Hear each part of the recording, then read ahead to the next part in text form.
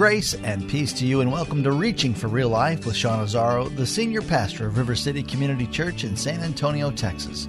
Now, this is a church that exists to help people just like you find the real life you were created for and find it to the full. That's what Jesus promised in John 10:10. And today we continue in a series called Us and Them. And the theme is, there is no us and them, there's only us. Pastor Sean will encourage you to see the world the same way Jesus does, with something called love. That's how the gospel message reaches the world and those in need of a Savior. RealLife.org has this full message, sermon notes, and series available for free. But if you feel led right now to bless this listener-supported radio ministry, then please do. There's a place to give at RealLife.org. It's part 2 of the message, Learning to See. Pastor Sean is teaching from Luke chapter 7 and John 12. It's time for Reaching for Real Life Radio. One of the things I just find fascinating is here you have this table of people, and you see Jesus sitting, and this woman comes and begins to minister to him. And Jesus is looking at the woman, and Simon is looking at the woman. And they saw two very different things. They did not in any way see the same thing. And my question is, what would I see? What would you see if we're at that table, that woman comes in? Put it in a contemporary context. What would I see? Oh, God, this is weird. Oh, man, maybe we should call someone. Isn't there someone to help with something like this? What would I see? What would you see? And what did Jesus see? See, here's the main point. What you see when you look at people depends on where you look. They were looking at the same person. They were looking at a totally different piece of the same person. And that's what I want us to talk about this morning. What you see when you look at people depends on where you look. John Burke, in his book Unshockable Love, shares, and he shared it with us here at the Real Life Conference, did a beautiful job, and it's really a powerful, powerful picture. One of his favorite paintings, he actually lived in Russia and got a chance to see this painting live. I want to show it to you. It's called The Return of the Prodigal Son.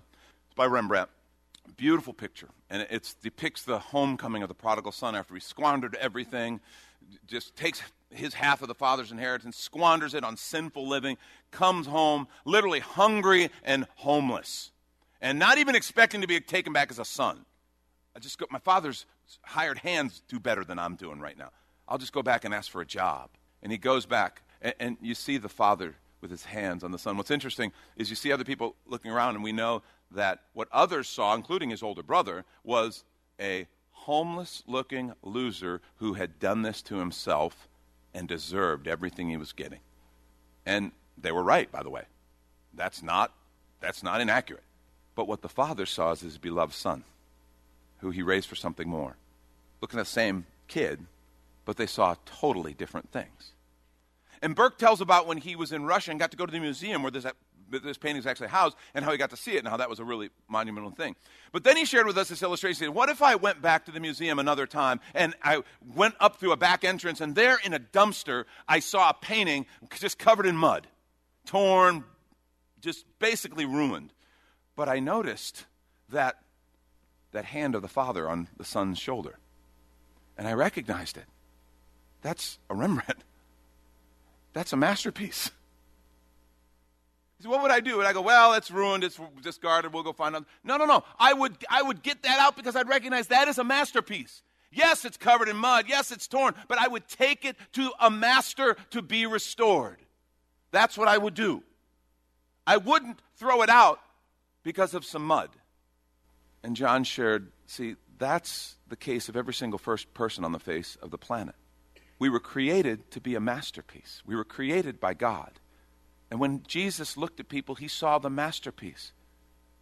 What do we see? Do we see the masterpiece or the mud? I think we've so conditioned ourselves to look at the mud because, nobody wants mud on a masterpiece. But if all you do is look at a masterpiece that is coated in mud, all you see is a collection of mud that's ruined and is not worth your time, that's what the Pharisees saw. That's what's the problem. What do we see when we look at people? Do we see the mud or the masterpiece? There's a powerful understanding. Ephesians chapter 2, verse 4 through 10 says this. But because of his great love for us, God, who is rich in mercy, made us alive with Christ even when we were dead in transgressions. Now, Paul's talking to the church. He's talking to believers. Even when we were dead in transgressions. See, there's not different levels of dead. Okay, I don't care what Princess Bride says. There is no mostly dead. No, you sinners, you were dead. I was only mostly dead. See, it doesn't work that way. No, we were dead. There's only one kind of dead. Dead. So when Jesus said one debtor owed 500 talents, the other owed 50, he's not saying there's different levels, because the bottom line is our sin and the fact we couldn't pay it, we were dead. Stone cold dead. You and me, every one of us, so covered in mud, we had no hope of restoration. He made us alive with Christ even when we were dead in transgression. It is by grace that you've been saved.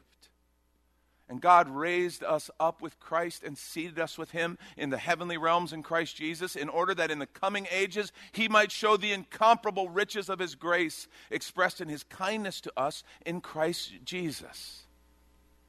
For it is by grace that you've been saved, through faith. It's not from yourselves, it's the gift of God, not by works, so that no one can boast. No one. And look at this. For we are God's handiwork, created in Christ Jesus to do good works, which God prepared in advance for us to do. What I find compelling here is the New Living Translation translate this word masterpiece, and that's a good translation. Handiwork's fine, craftsmanship, that's fine, translation, but masterpiece is also a beautiful translation. We are God's masterpiece, his handiwork created in Christ Jesus to do good works, which God prepared in advance for us to do. So if we who were dead are his masterpiece, created for something greater. Do you realize every person, lost person on the face of this planet is his masterpiece, created to do good works? And right now, the sin, the mud or the stain of sin and brokenness is covering them and keeping them from what God created them from, just like it was for you and I. Exact same thing. As we think about that, I want to ask 3 questions. Really important questions. Here's the first question. I want you to write these down. Do I see people like Jesus sees people? What do I see when I look at people? What do I see? Because the answer to this is I know far too often what I see first is the mud. Now, understand something. Jesus sees sin. He hates sin because it kills the people he loves. It mars the masterpiece.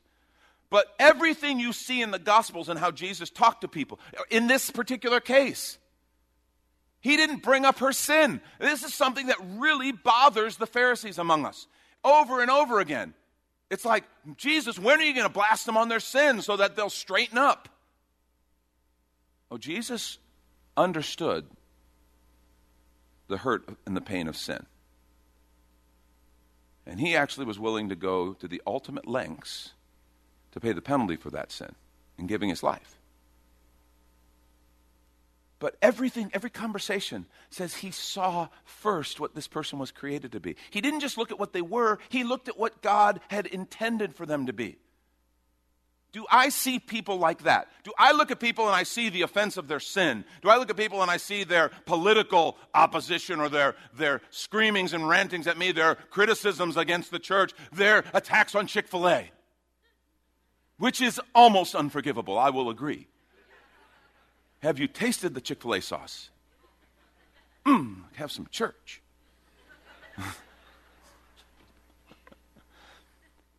What do I see when I look at people? Do I see that this is a person who God loves passionately and who is a masterpiece in him, was created for something beautiful? Or is my first blush at, oh God, look at that sin? You know, the politics of the same-sex attraction, sexual identity, and all of that has really made this us and them when it comes to the gay and lesbian community and the church. I want the politics out of that. I don't want politics at all. Because, see, there's no difference between them and us. They have attractions that the Scripture says God wants to set them free from, and I have attractions that the Scripture says God wants to set me free from. You know, it's just, we are sinners. left to my own devices apart from Jesus, left to following my flesh, I will do things that hurt the heart of God and hurt other people and hurt myself, just like they will. I don't want us and them anymore. I just want us. And that's the truth. But here's the thing. Before that can happen, we have to learn to look at people the way Jesus did. I don't think a lesbian walks up to Jesus and Jesus goes, ooh, a lesbian. Well, sister. I think Jesus sees someone who he loves and who Father loves. I think Jesus sees the masterpiece and he wants to make that person whole. Can we have the eyes of Jesus? What do I see when I look at broken people? He obviously saw them as worth his highest investment and sacrifice, his own life. He always sees sin and takes it seriously, but he saw it for what it was, mud on the masterpiece, not that person's identity. It changed that, the way he saw them changed how he engaged with them. What do you and I see, and how do we engage with people who, just like us, apart from Jesus, are lost and broken and far from God? See, what you see when you look at people depends on where you look. You're looking at the masterpiece, or you're fixated with the mud. And this is when we take a quick minute to remind you you're listening to Reaching for Real Life with Pastor Sean Azzaro, a listener-supported ministry of River City Community Church, in this message called Learning to See. The series is called Us and Them, which is available right now on the sermon page at reallife.org. And while you're there, if you've been blessed by this teaching, your gift of any amount helps this radio ministry continue to help others. Just find the Give tab at reallife.org. And Pastor Sean Azzaro, now an author, invites you to check out his brand new book. 302 Books, a division of Salem Media Group, presents A Pilgrim's Guide to the Spirit-Filled Life, Rediscovering the Gift of the Spirit, authored by Sean Azzaro, pastor of River City Community Church in San Antonio, Texas. Growing up in and around Pentecostal churches, I really learned to appreciate the role of the Spirit in the life of the believer. But I also saw what I considered to be imbalance and excess in some of our churches when it came to how we taught about the infilling. Now available at Amazon.com, Sean Azzaro shares his most requested teaching and radio broadcast series in a devotional form, encouraging you to embrace the Spirit-filled life. I wrote in a devotional style to encourage readers to examine the Scripture with fresh eyes and make room for the Lord to speak about the role of the Spirit in our lives. The goal of the whole book is to simply make you hungry for more of the Spirit. Order your copy of A Pilgrim's Guide to the Spirit-Filled Life by Sean Azzaro today at Amazon or reachingforreallife.org. And now the conclusion to the message, Learning to See. This is Reaching for Real Life Radio. Second thing, do people see in me what they saw in Jesus? This is really interesting. This is very convicting. Do people, lost people, broken people, sinful people, gay people, whatever people you want to name or talk to, do they see in my eyes what they saw, what people saw in Jesus' eyes? Because see, I believe there's a reason sinful people were drawn to him, because they could tell he was for them, and they could tell that he loved them. They could tell, they could look and see, he loves me. And what's interesting, they all knew they were sinners. That's why they came to him. He never had to tell them. They came to him mostly because they knew they were sinners and they needed restoration, they needed forgiveness. And what they saw was that he loved them. You know the story of the rich young ruler, a young man we're told is wealthy, and comes to Jesus, how can I inherit eternal life? And Jesus says, well, you know the commandments. He's setting this kid up. And Jesus lists some commandments, and he lists specific commandments. He doesn't list the first ones where it says, no other gods before me, no idols, anything like that. He specifically lists kind of how we treat one another, and murder, lying, covetousness, that sort of thing. He lists those kind of human interaction commandments, which are very important, but he intentionally doesn't say the others. And the young man says, honestly, well, let me read it for you. Teacher, he declares, all these I've kept since I was a boy. This is Mark chapter 10. All these I've kept since I was a boy. Jesus looked at him, and look at this phrase, and he loved him. He loved him. How did Mark know that? Mark is probably getting his source from Peter. How did Peter know that Jesus loved him? Because he could see it. Jesus wasn't setting this young man up. He wasn't ready to blast him. He wasn't doing anything like that. He looked at him and he loved him. And then he said, and I can imagine with love and compassion, one thing you lack, Jesus said to this young man. Go sell everything you have and give to the poor, and you'll have treasure in heaven. Then come, follow me. At this, the man's face fell. He went away sad because he had great wealth. And what's interesting is Jesus said, then come follow me. You do understand, Jesus didn't invite everyone to come and follow him like that at that point. A lot of people want to come follow him. He sent them back home. This young man, he literally invited him to come and become part of his disciples. We'd be talking about the 13 disciples. Wouldn't that be awkward? But this young man turned away because his heart had other attachments that were holding him back from the very thing his heart wanted. But what struck me about that is they looked at him and he loved him. Do you realize the root of our self-image is what we see in the eyes of those most significant in our lives? So much of our self-image comes from what we see of ourselves, the reflection we see back at ourselves in the eyes of those who are closest to us. What do people see when they look through my eyes? Turn the phone off, thank you.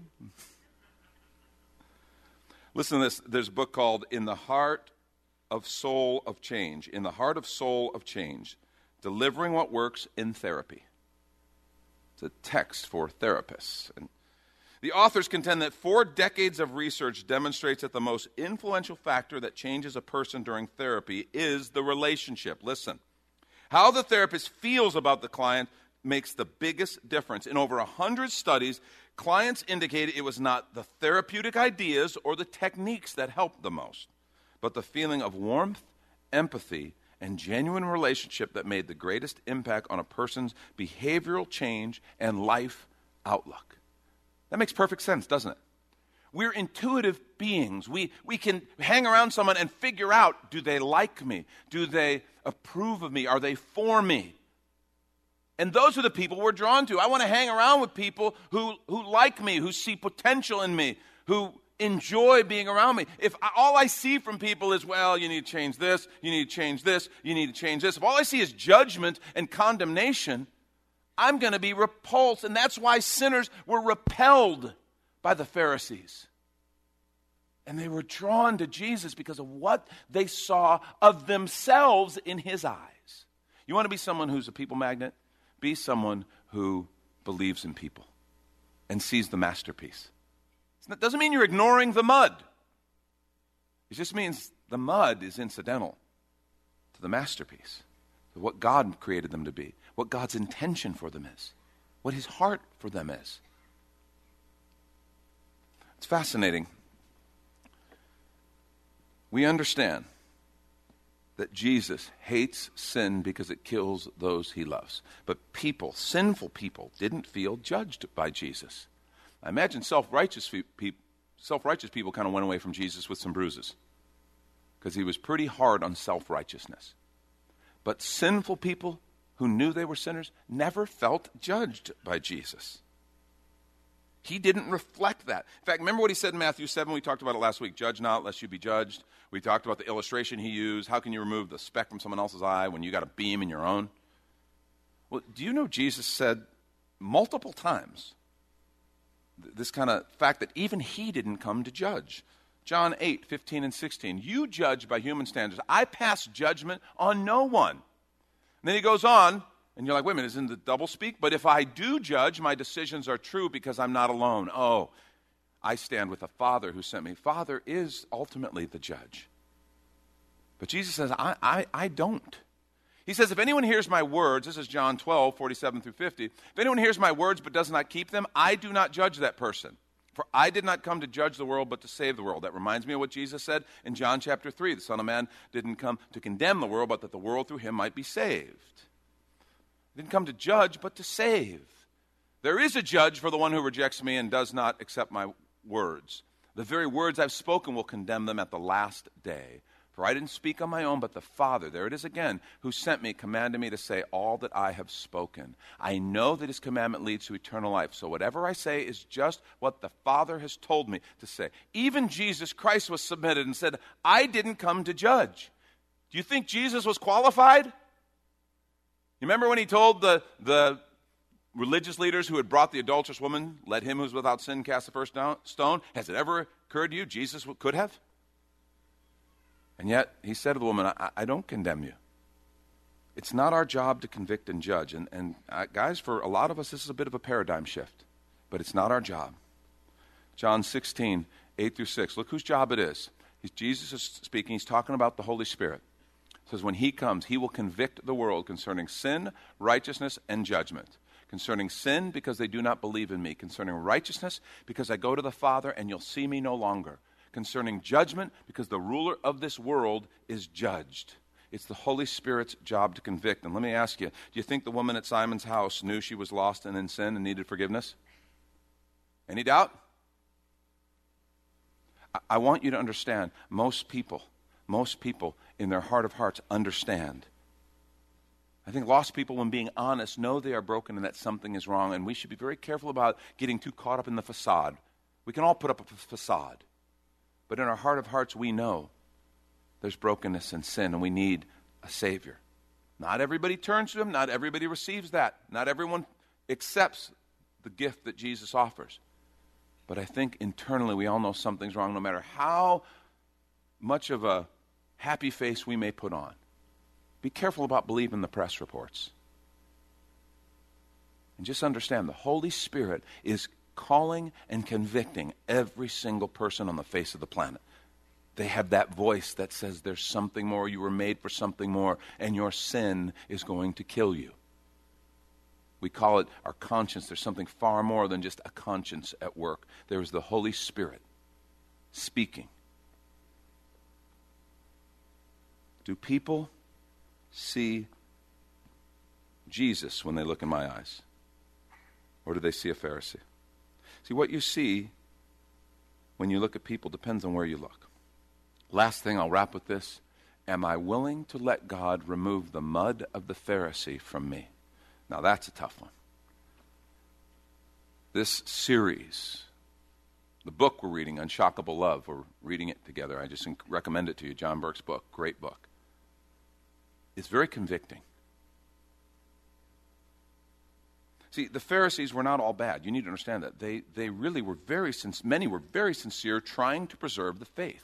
Yes, there were some who were just political and seeking power, but many were very sincere, trying to preserve the faith, and when they persecuted Christians, they thought they were serving God.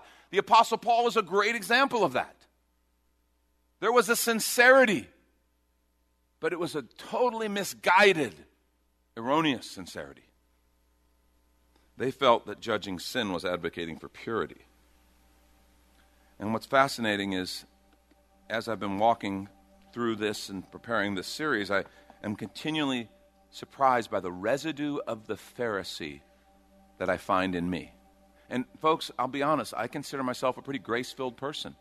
I consider myself someone who tries to point people to Jesus and who loves people who are far from God. And I don't lead with someone's sin.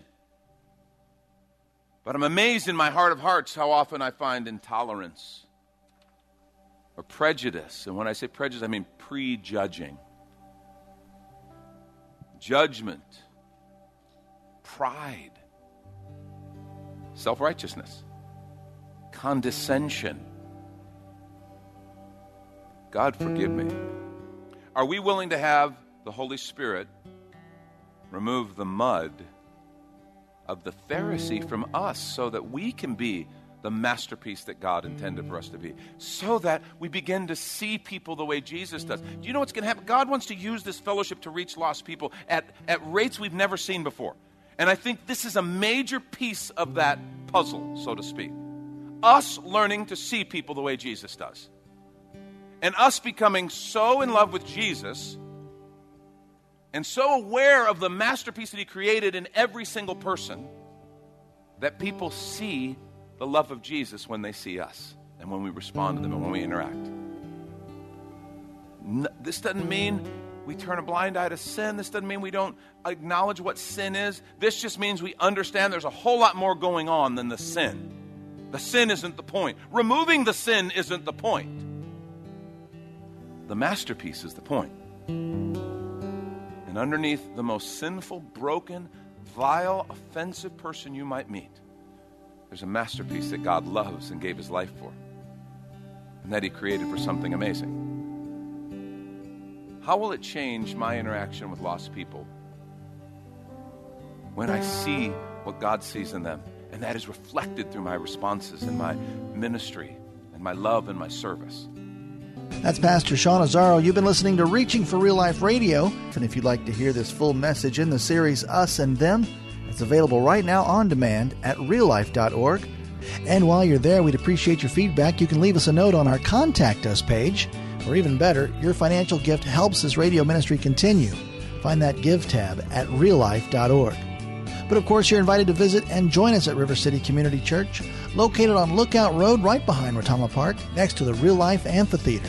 If you'd like to call the church, the number is 210-490-5262, as Reaching for Real Life Radio is a service of River City Community Church. We hope you join us again next time as you travel the road to real life.